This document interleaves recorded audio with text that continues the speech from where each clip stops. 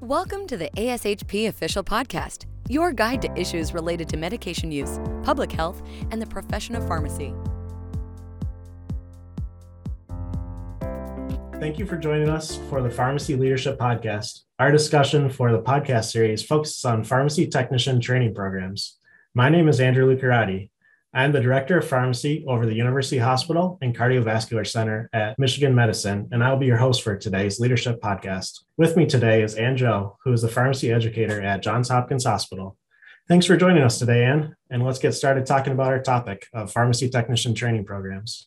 So let's start off, and you can just tell us a little bit about your program and the average number of students and kind of the support that you get. Thank you for the introduction. My name is Ann Joe. I am the Technician Training Program Director at Johns Hopkins Health System Pharmacy Technician Training Program.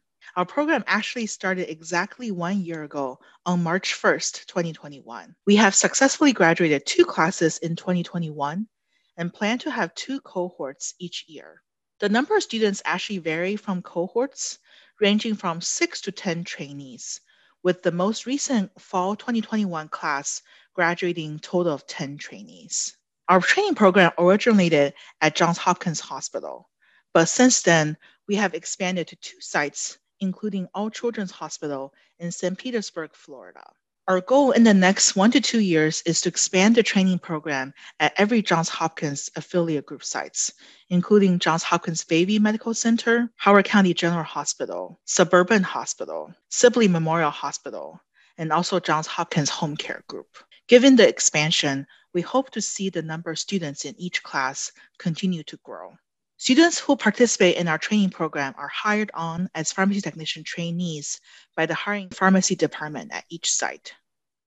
Trainees will complete the training program full-time, roughly about 40 hours per week in 14 weeks duration. We currently offer this program only to current employees within the Johns Hopkins Health System who wish to switch career path to become a pharmacy technician.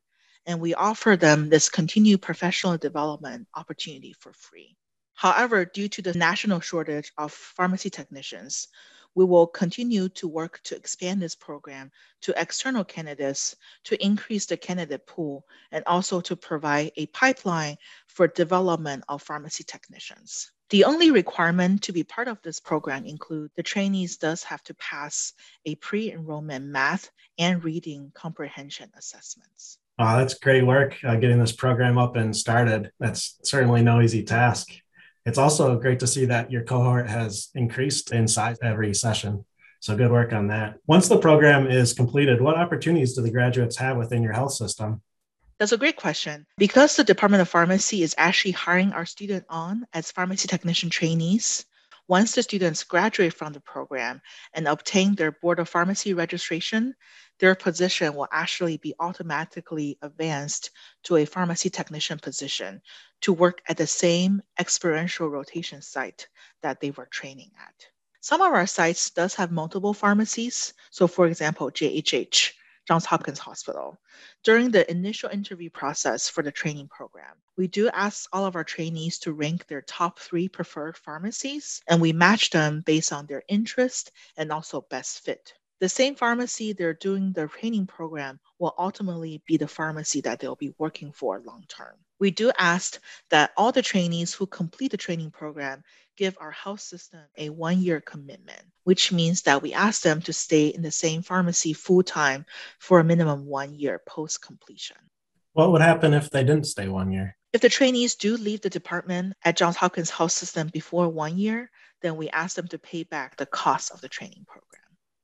Got it. That makes sense. What incentives do you offer the students attending the program?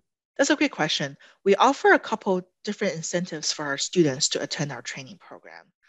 The first incentive is this is a career development opportunity for our internal employees who wish to pursue a new career and also further their own professional growth. Our program is offered at free of cost and allow trainees to continue their employment and growth at Johns Hopkins Medicine. The second incentive is at the same time, students are also getting paid full-time, roughly 40 hours per week to participate in the training program. This actually alleviates a lot of the concerns of not having enough money, support, and resources available for our trainees to attend school. This way, trainees are able to dedicate 40 hours per week to complete didactic modules, participate in simulation labs, and learn from pharmacists and technicians during their experiential rotation. Some of our direct feedback from our students are they're always interested in pursuing pharmacy. They finally have the opportunity to go through a program and become a pharmacy technician without having to worry about tuition and without having to worry about working a full-time job while attending the program full-time. Wow, that's a great opportunity for team members to start a new career path and being paid and learning at the same time. What metrics are used to help define success of your program? The metrics we currently being used are to define the success of the program, our program graduation rates, PTCB passing rate, trainee one-year job retention rate at Johns Hopkins Health System, and also number of enrollment per year and number of trainees per cohort. So currently we have 100% graduation rate and 100% PTCB passing rate. And right now, from our first class who has been here for 1 year, we have about 75% one-year job retention rate. We will continue to have 2 enrollments per year, so 1 in the spring, 1 in the fall.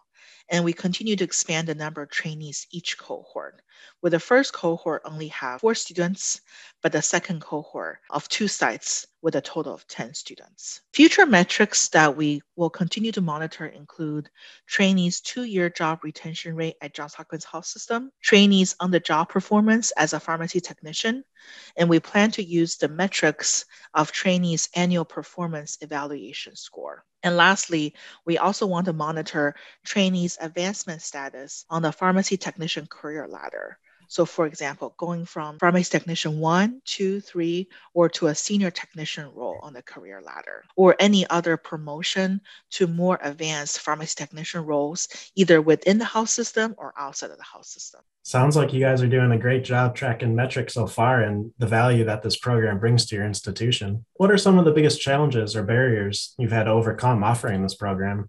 We actually had a lot of challenges when we first started the training program back in 2020 at Johns Hopkins Hospital. The main one I can highlight is we did have to work out logistics with human resources on how to hire trainees to participate in the training program. After lots of discussions, we ended up creating a new job description of pharmacy technician trainee specifically for the training program. And we also worked out logistics with compensation to develop a pay scale for this position.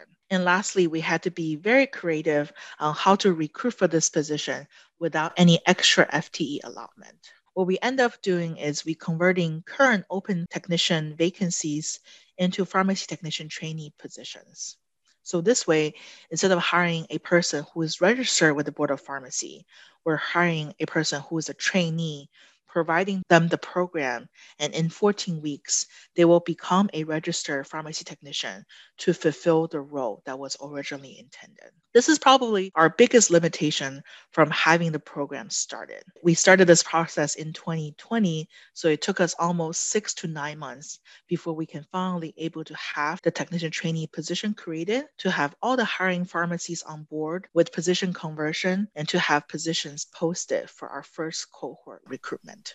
And this is likely the biggest limitation we face as we expanding to our affiliate groups. Each site is in the process of working out the exact same logistics with their own HR department and come up with tactics for recruitment before a trainee can start. Another challenges we continue to struggle with is to ensure there are enough resources available for the training program at each site. So this includes recruiting instructors for simulations, preceptors for experiential rotations, finding the physical space for training, online learning, and also lab exercises.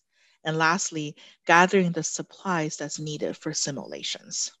Although the majority of the didactic learning are done online through modules, we still need resources to teach approximately 75 hours worth of simulation sessions. Currently, the responsibilities has been spread to our pharmacy staff, involving 22 pharmacists and technicians serving as instructors. We also need to ensure there are adequate number of trainers available to precept technician trainees during their experiential rotation portion, allowing for consistent training, adequate supervision, and well-rounded experience. This is most likely the limiting factor of how many trainees each site can hold per cohort, and often causes delays in starting a cohort at one of our affiliate groups.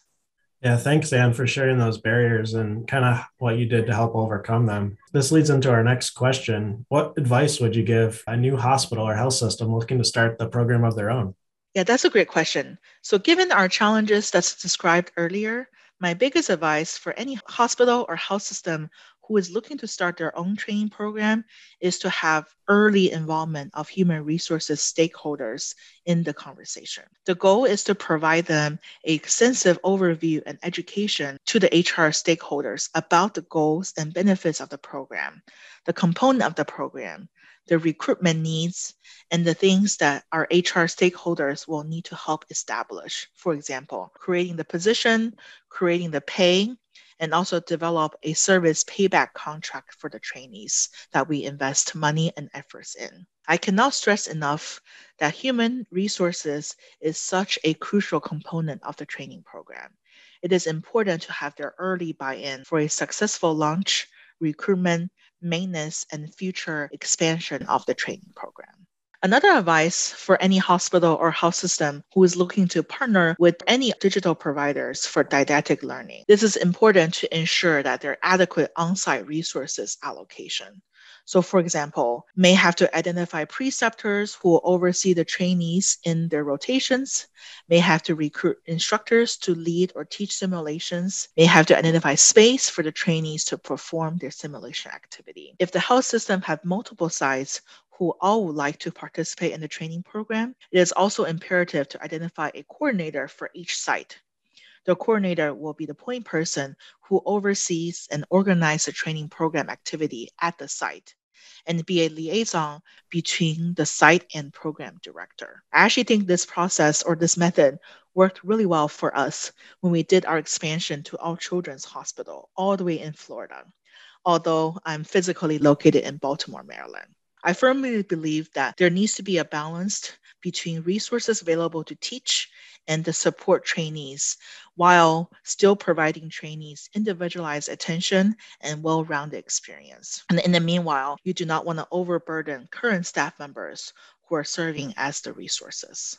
Yeah, that's really great advice. I appreciate you sharing that to help future programs launch successfully. Thinking back, over your year that you've had the program, you touched on this a little bit, but any strategic planning for growth of your current program? Yeah, our program's immediate goal right now is to increase our candidate pool and increase the number of technician trainees in each class. So we're actively working with our own HR department to open the recruitment to external candidates starting at the fall 2022 class. In addition, we're exploring possibility of requesting a technician trainee FTE to have year-round advertisement and continuously gathering interest and continue to increase our candidate pool selection. Our program's main goal in the next 1 to 2 years is to expand the training program to all of our affiliate groups. So our board recently received DC Board of Pharmacy approval in addition to Maryland and Florida. And our next sites that we're working towards starting a cohort is actually Sibley Memorial Hospital in Washington, DC. Awesome. Well, lots of things to look forward to. That's all the time that we have today. I want to thank Anne for joining us today to discuss pharmacy technician training programs. Find more member-exclusive content, including resources for self-development, leading pharmacy enterprises and teams, and practice management on the ASHP website. Thank you for joining us, and be sure to subscribe to ASHP Official Podcast. Thank you for listening to ASHP Official, the voice of pharmacists advancing healthcare. Be sure to visit ashp.org/podcast to discover more great episodes, access show notes, and download the episode transcript. If you loved the episode and want to hear more, be sure to subscribe, rate, or leave a review. Join us next time on ASHP Official.